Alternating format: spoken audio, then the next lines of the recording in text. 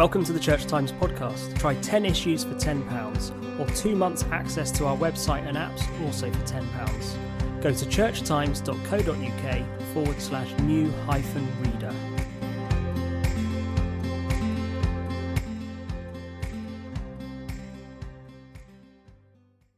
Welcome to the Church Times podcast. I'm pleased to be joined this week from the Church Times offices by the Reverend Michael Coren. Michael is a priest in the Anglican Church of Canada, a contributing columnist to the Toronto Star and other newspapers, and the author of more than 18 books, most recently The Rebel Christ, which has recently been published in the UK by Canterbury Press. It's available to buy from the Church House bookshop for the discounted price of £10.39. Michael, welcome to the Church Times podcast. Pleasure to be here. Just to start with, I know you're very well known in Canada, and you also have a following on Twitter, and people here will be familiar with your writing in the New Statesman and things like that. But for those who aren't as familiar with you, could you tell us a bit about yourself, how you came to be an Englishman living in Canada? Well, very much a Brit. Grew up in Britain, and I was, I think, very happy here. And I was writing for the New Statesman, and I was writing a theatre column for Girl About Town magazine. Don't ask, but I was. And I had a couple of books out, and it was all going quite well.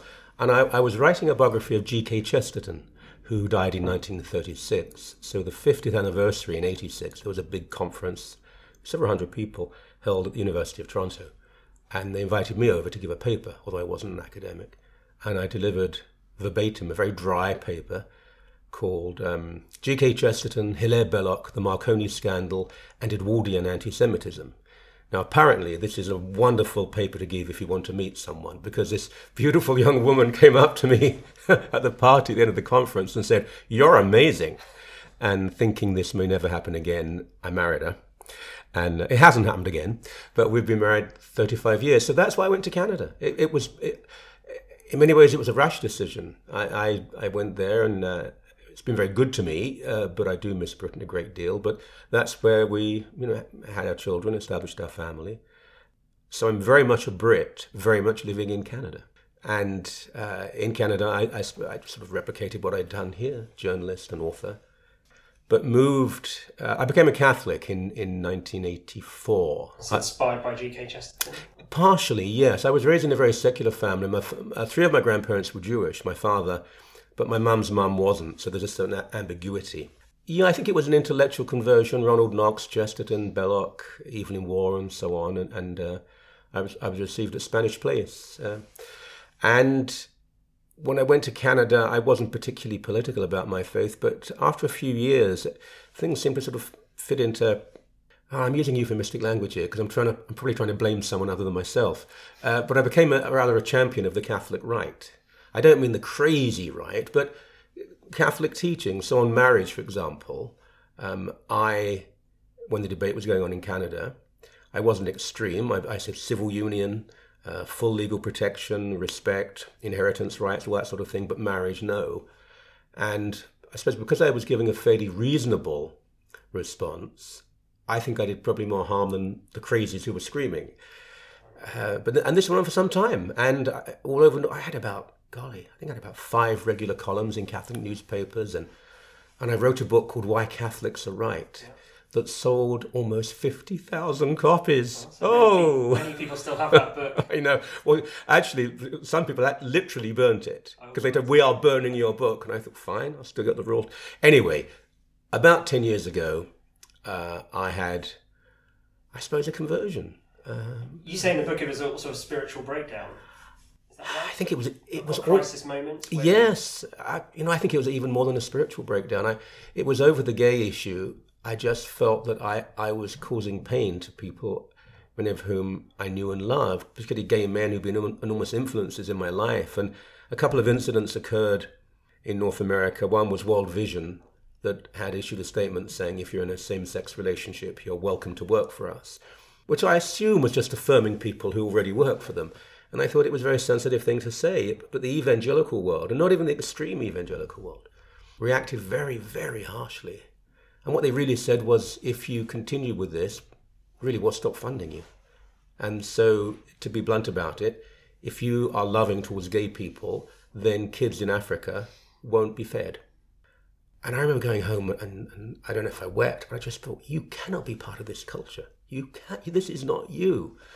Why didn't you think this earlier? And it was a difficult time because I know this probably sounds crass, but also I was raising a family and on one income, and a lot of my work was based around my persona. But I couldn't carry on, and the TV station I was working for actually closed down, which for me, not for other people, was a good thing. But I wrote a column, I had a syndicated column, and I wrote apologizing to the gay community for any harm I'd caused.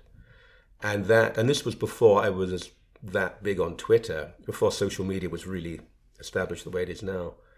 But I was inundated with lovely responses from the gay community and the most extraordinary hostility from other people. And for someone who regards himself as being very worldly, I'd always assumed that most of the people I spoke for were good, kind, loving people who simply believed that marriage was male and female. I was wrong. A lot of those people were actually, I'm sorry, but just hateful, homophobic. It wasn't the marriage issue. They simply did not like gay people, particularly gay men, and there was an obsession. I mean, I read about it in the book, but death threats, and they wrote to my wife saying she had to leave me. They trolled my children. My kids couldn't care less. But, I mean, they're tough and all that. But they went after one of my daughters in particular, who they assumed was gay. All my kids are boringly straight. But they just thought it was her. And I was fired by virtually everybody. And those people who were brave enough to say, we really respect your voice, they were then targeted by organized groups saying, you've got to fire him. So pretty much everything disappeared. And, there you go. A lot of people have it much tougher than that. But it was... What it did was to it radicalized me. It made me look at other issues too. But thank God it did not shake my faith. But I left the Catholic Church. And how soon after did you leave the Catholic Church after this all happened? I was in the process of. I was going to an Anglican church, but not receiving communion. Yes. Because I respected Catholic teaching. And I would sit there and think, my golly, I can be the Catholic I want to be in this church. And then after a while, I thought, I've got to go. And I did. And I became an Anglican. And then a few years later, people kept saying, you should be ordained. And I said, are you joking? No way. And a few years later, I thought, oh, maybe I'll try it. And I enrolled, then I left. I didn't even start. No, I did another year. And then, okay, I'll start. I started at seminary and got through somehow, my MDiv. And so I was ordained 3 years ago as a deacon and about a year and a bit ago as a priest. And did the Anglican Church of Canada appeal because of its progressive stance on matters of sexuality and its acceptance? Partly. It didn't demand that I change my belief system theologically. I'm not a particularly high Catholic. I suppose I'm a liberal Catholic in my belief. But what I didn't find was a group of people who didn't believe. These people believed passionately in the creed and in Christian teaching. But that led them to be more progressive politically. And a lot of my views, I was always, for example, opposed to the Iraq War, opposed to the death penalty, was pro-welfare, forgiving third world debt. So on a lot of issues, I wasn't conservative. I was always an erratic conservative. But I changed on some issues. Of course, critics will say, he changed on everything overnight, which is such a simplistic way to look at something which is deeply complex. And it was I think there are people saying you changed your views for the money. You just said you lost most of your income. Yeah, that's always been the... If only I was doing it for Anglican gold or gay gold, or where is it? Well, they have to find a reason, because it can't be that he really believed this, because if he does, then maybe we're wrong, and they can't come to terms with that. So it's either because, these are the arguments. He's gay, no. One of his children's gay, which is not an invalid reason, by the way, to rethink, but no. He's had a breakdown, well, not really. He's doing it for the money. And that was the funniest one, because it's never been a better time to be a conservative in terms of media. There's platforms everywhere now. So, no, it wasn't for the money. But I'm not complaining here. The Toronto Star, that I'm a regular columnist for now, which is the big liberal newspaper in Canada, the comment editor, and I want people, these acts of kindness, he wrote to me and said, I see what you're going through. He said, look, I can't just take you at the start. People will be in shock. I'm not famous in Canada, but there's a certain profile. And he said, write one column about what's happened and then we'll see. And I did. And it went down quite well, I think, and then gradually now I'm in there all the time, and other people. So, I'm old now. I'm a priest, so I don't write all the time. I write enough. So people have been very good generally. And you say you were radicalised, and I mean, it's a good way to talk about the Rebel Christ, your book, which, I mean, just first of all, I guess, why did you write the book? Who is it aimed at? Was it a sort of manifesto of here's the new Michael Coren, what he believes? Yeah, that's a good question. I wasn't going to write another book. I don't find them quite challenging, and I've written a few, and some have done okay. Most have just faded away into obscurity. But it was actually, I was with Random House, and they didn't want another religious book, and they said, write us another biography. And I don't want to write another biography. And then a medium-sized Canadian publisher, fairly large, but not like Random House, they approached me and said, look, we're thinking of starting a series. I haven't seen any more yet, but like the progressive face of particular religions. And would you like to do a book on Christianity? 50,000 words, that was music to my ears, and not too long. And I thought, that could be quite interesting. So, and they gave me carte blanche, really, to do what I wanted to do. And so I just took some major issues, and I put some memoir in it too, just a little bit.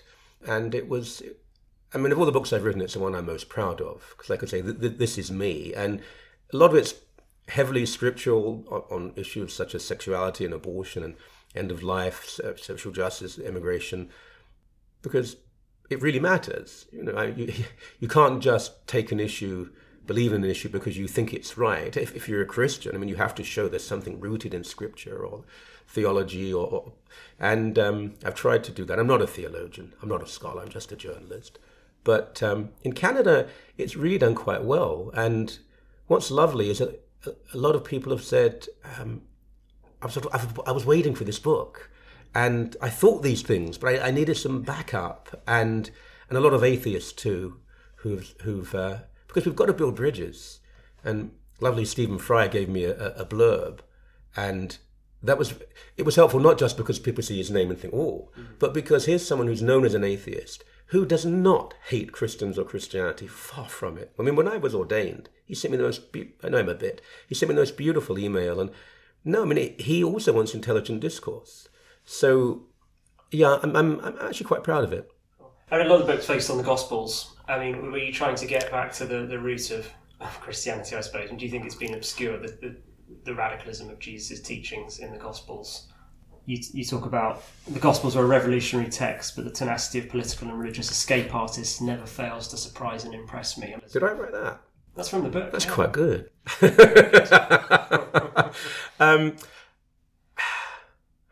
We don't want to be purist or arrogant about it, and I certainly don't want to condemn, I never would, conservative Christians. But you see, you can be conservative in your theology and have a radical worldview, but it is difficult to look at the Gospels in particular and conclude that this is a conservative text. His way of life, who he spends time with, what he says to people, who does he criticize? It was people in power, people with wealth. And he's been, particularly from the United States, he's been turned into this character. This idea, you must become more like him, not him more like you. We've all heard that, but what they've done really on the right, in the United States in particular, is they've turned Jesus into something that they are, which is Republican and guns and sealed borders, and they really have twisted scripture. Those of us who maybe are on the progressive wing of the church, perhaps, you're a cafeteria Christian. The opposite is the case. The opposite. I mean, it's really hard to even try to live that gospel life. If I believe you have a conservative interpretation, I think that's more cafeteria Christianity. You'll pick and choose, and generally you pick and choose from the Old Testament, the Hebrew Scriptures, rather than the Gospels.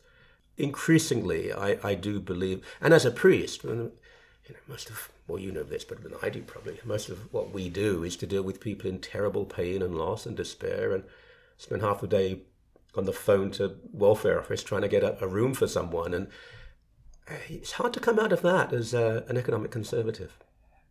Just to quote you back at yourself again, you say Jesus was repeatedly, consistently and undeniably socialistic, and you talk about, I mean, some more conservative Christians might say, giving to the poor and helping and those in need is good on a voluntary, personal level, but on a structural or economic level, it doesn't mean Jesus endorses socialism. Obviously, there's a bit of an anachronism with. I think you acknowledge that with socialism. Yeah. Can you explain a bit more what you mean by socialistic? Yeah, no, that's a very good point, because that's exactly what they say. I mean, I get tweets that say almost exactly that. But the state must not be involved. We live in the modern age, and we know that individual charities simply can't maintain the welfare state system and in helping the poor. My favourite government, I suppose, in British history was 45 to 51, Clement Attlee and Ernest Bevin and Herbert Morrison and the rest of them. I'm not radical, I suppose I'm radical, but I'm not a hardline socialist. I'm a liberal social democrat. When I say socialistic, I'm also talking in terms of the communal. I mean, he lived in community. He didn't own property. He lived with people also who weren't certainly of the mainstream. But I would never argue that that Jesus was preaching 21st century socialism, dialectical materialism, or anything like that. But when it comes to sharing and redistribution, I think it's too meagre to say only if it's individual charity. Christians are very charitable, they do give. But the state is not oppressive, not in the West. And when it does tax those, and mainly the super wealthy in particular, I come from an upper working class family. I now live with my wife. We have a lovely house in Toronto, and we're middle class people. I don't. When my accountant says you owe this much, I don't say, "Oh, wonderful." I mean, obviously you don't, but I think there's a moral imperative because mainly it's doing good. But when we have situations where people who are incredibly, breathtakingly wealthy are paying very little tax, yes, there's something wrong in that. I do see something which is gospel-based in a state saying you will pay because we do believe in a certain redistribution. Is some of the money wasted? Yes, of course it is. But by and large, a few months ago I had a procedure. It was barely a surgery, but it was quite long, about 6 hours, not dangerous, in Canada. But it must have cost a fortune. All the people involved in a Toronto hospital, every ethnic and religious background you can, and they were all so kind and professional and lovely. And now I've paid for that in that I've paid taxes, but there was no bill at the end. I think that there is something almost miraculous about that we've achieved. People say, "Oh, we've lost Christianity. We're post-Christian." What is that if not a manifestation of gospel values and gospel virtues? That someone, and forget me, the guy in the bed next to me that night was living in subsidized housing on his own. Probably had nothing. He was getting triple bypass surgery with no bill at the end. I think that, and when you look at the Labour Party that owed more to Methodism than to Marxism, our Socialist Party in Canada was founded by a Baptist minister. These are things to say. The fight against slavery, these are things to celebrate. And nonconformist Christianity, the best of the Church of England as well. But when you look at conservative Christianity in the United States, which is so politically conservative, I think that's fairly recent. I would argue that's more a product of the early 20th century, and even more so the 1960s. Interesting. I mean, I just want to come on to we talked about sexuality. The book does address that. It's by no means the only theme. Mm-hmm. But I thought it was interesting you said that these debates over sexuality typify the problem faced by the modern church, confusion over what Scripture actually means. Could you say a bit more about that debate and how I guess you once thought the Bible taught one thing, now you think something different. What was that process like? Well, I was wrong then, I'm right now. I didn't quote Scripture that often. I mean, the Catholic Church does, but the Catholic argument, I think, was more based on natural law, what they would see as natural law. As I don't want to, if I say evolved, it sounds a bit patronizing, but as I've changed on this view, and also studying with a wonderful Pauline scholar for a few years, when someone quotes Romans 1 to you, and especially when this is on social media, and they say, why don't you read Romans 1? And you say, well, I do, and I try to do it in Greek, and it's hard to have a discussion, but when you really look at the context, and you think, was he referring to two loving people of the same gender? in a sacrificial, lifelong commitment to love one another? Was he? Or is he talking about straight men using boys in pagan initiation rituals? And even if you look at the numerical aspect of, there's obviously a reference here. And this is not me saying that Scripture is to be ignored. On the contrary, it's to be embraced, but it has to be understood. And Paul is very complex. And he is writing to people 2,000 years ago, and he's responding to very specific issues generally as well. Now, Jesus doesn't talk about it at all. Again, that doesn't mean he doesn't have a view on it, but he does mention divorce. Now, I would argue he opposes divorce because of what it did to women. Women were, they'd have nothing if they were divorced. But you can make the argument that Jesus said no to divorce. The people who are often vehemently opposed to equal marriage have found a way around divorce. And, it's interesting how they do that. Even the Catholic Church, they would say, no, that's not divorce. That's something, an annulment is something different. It is divorce, really. And I also, and again, I would never say this was absolute, but I do think when Jesus addresses the centurion and the context around that, and when occupied Jewish people of the time would say, the Romans go back to their barracks and what they're up to. And so there was this homophobic gesture by a conquered people. Plus, the language he uses, his love for his servant, it was a profound love. And I do think that many people hearing and watching would have thought, well, what's going on here? And Jesus says, you're amazing. I wish all my guys were like you. And I don't know. I think it's worth considering. I think David and Jonathan is worth considering. You can't cherry pick 3 or 4 references and say, that's it. That's the final argument about people who happen to be born gay and the pain we've caused for so many and are still causing. What do you think? In the Church of England, a few bishops recently have publicly expressed support for same-sex marriage for the first time. But where a lot of our Anglicans here, I think, is in an acceptance that same-sex relationships can be blessed and loving and godly, but that marriage isn't the right category to put them in. I think, and that we should move towards some sort of pastoral accommodation or blessing service, but not marriage. And some people say that would be far too divisive, for the Anglican Communion, even within the Church of England. What do you think of more of a middle way solution? Obviously the Anglican Church of Canada's gone. I would say this. We've had equal marriage in Canada for some time now. Nothing much has changed. Really, the world moves on. You barely know. And in the church, what happened in Canada is we didn't actually vote for it as a national church. So in the end, it was, as opposed to the American church. So in the end, it was just left up to dioceses.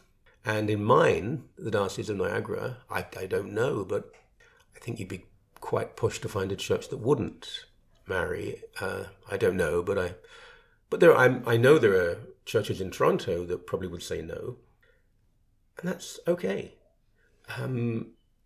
It's not ideal for everybody, but compromise also is a beautiful thing. It's a tough one. It's so difficult.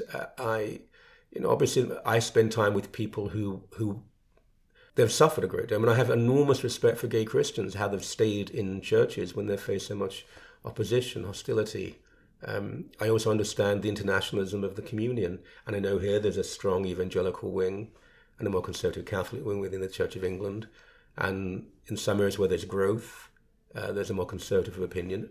And what I do dislike is that the idea that if you disagree with me on this issue, you're not a Christian. I've suffered that. You are not a Christian, even though you say the creed and believe all of it. The fact that you believe in gay marriage means you're not a Christian. I find that to be repugnant, and I would never say to someone who doesn't believe in equal marriage, you're not a Christian. That's just not true at all. Abortion's another issue that provokes strong feelings and pain and things like that. How have your views changed on that, and how are you dealing with that in the book, and why? Well, on the abortion issue, that's probably where I've changed the most, because I used to be quite strongly pro-life, opposed to abortion. Although, having said that, I think my view was there could be a compromise where in Canada it it was illegal after the third month, which doesn't make much difference because almost all are before then. But I've changed because, well, part of it is reality, just seeing life close up. And I would like abortion rates to decline. And I'm pretty sure I said it in the book that this has been achieved and can be achieved if socialized medicine, which you have here, but subsidized daycare, fully funded, good sex ed in schools, so kids actually know what is going on. Make sure that dads pay for the upkeep of their children. Empower women, eradicate poverty. There's so much we can do. You can't criminalize women. So I would always oppose abortion being criminalized. But I would encourage policies that I think are Christian policies that lead to fewer women needing to have abortions. But I do believe choice is vital. It's a very hard biblical argument. The Abrahamic faiths really believe that life begins at the first breath, not at conception. The Old Testament does contain one passage that says abortion should take place at a certain time. It's when adultery is involved. I don't think we have to rely on that, but nor do we rely on... I got into an argument recently about this, and the two... I knew you in the womb, I made you in the womb, and the child jumped. This is poetry. Scripture it's God-inspired, and it's vital, but it's sometimes metaphor and poetry, and I don't believe they're writing about the precise scientific notion of fetal development here. And they're also talking about people who are unusual. It's not everyone does this. These people are very, very... One of them is the Messiah is coming. So to quote those passages, to spend your life opposing abortion, and that's something I can't understand. And if you work with poverty and abuse and other issues like this, you realize that abortion is really a symptom of something else, and that's what you should be dealing with. So there used to be a seamless garment movement, it was called in the Catholic Church. It used to be a more left-of-centre opposition to abortion. That's pretty much gone now, though. It probably exists here a little, but I can tell you that in the United States, those people have been driven out. When Donald Trump comes forward and tells people he's absolutely opposed to abortion, and then, sorry, forgive my cynicism, and he's championed by that movement, and seeing some of the violence of the anti-abortion movement, and the monomania. I mean, this is the only issue for some people, particularly in the United States. It's the only issue they will talk about. And it goes hand in hand with other very right-wing policies. And ironically, horribly, many of the policies that they advocate will make abortion more necessary because it will impoverish women who have very little anyway. Just finally, I know you write in the book that I'm just thinking who it's aimed at, because I think you hope people outside the church will read it and it'll build bridges and create dialogue. But you say you're not seeking to convert people necessarily, but what's your aim, particularly for those who might pick up this book or be given to it, who don't think of themselves as Christians or perhaps have left the church? Or I'd love to convert people, really. I was pretty... And I have had people who said, I'm actually going to go back to church now, and it's wonderful. I'm a Christian, I'm a priest. I do want people to hear the gospel. I suppose I want to give a little bit of meat to those people who maybe believe these things without having thought about them too much, so they can say, it helps them. So to back those people up, to explain to people outside of the church, we might not be the ogres that you think we are. And I'm probably being a bit optimistic here, but some people who perhaps have very different views who will think again. I think there are some who do, but I'm not going to kid myself that there are huge numbers of people who are very much on the other side of the arguments who are saying, my God, I didn't think of that. There are some, but I'm not naive. But just in general, the response in Canada and the US actually has been very good in that way, of people just saying, oh, that's interesting, I didn't quite realize that. Or that was always the Jesus I thought was, but then I saw something different. And so it reassured people. There are quite a few biblical references, but there's a lot of personal stories. And so you don't have to be familiar with the scripture, and I don't think you have to be a Christian. And there are non-Christians, as I say, who've read it and enjoyed it. So anyone, I hope. It's part of public discourse. The Christian world matters. It matters in politics. And Barack Obama, for example, is a very devout Christian man.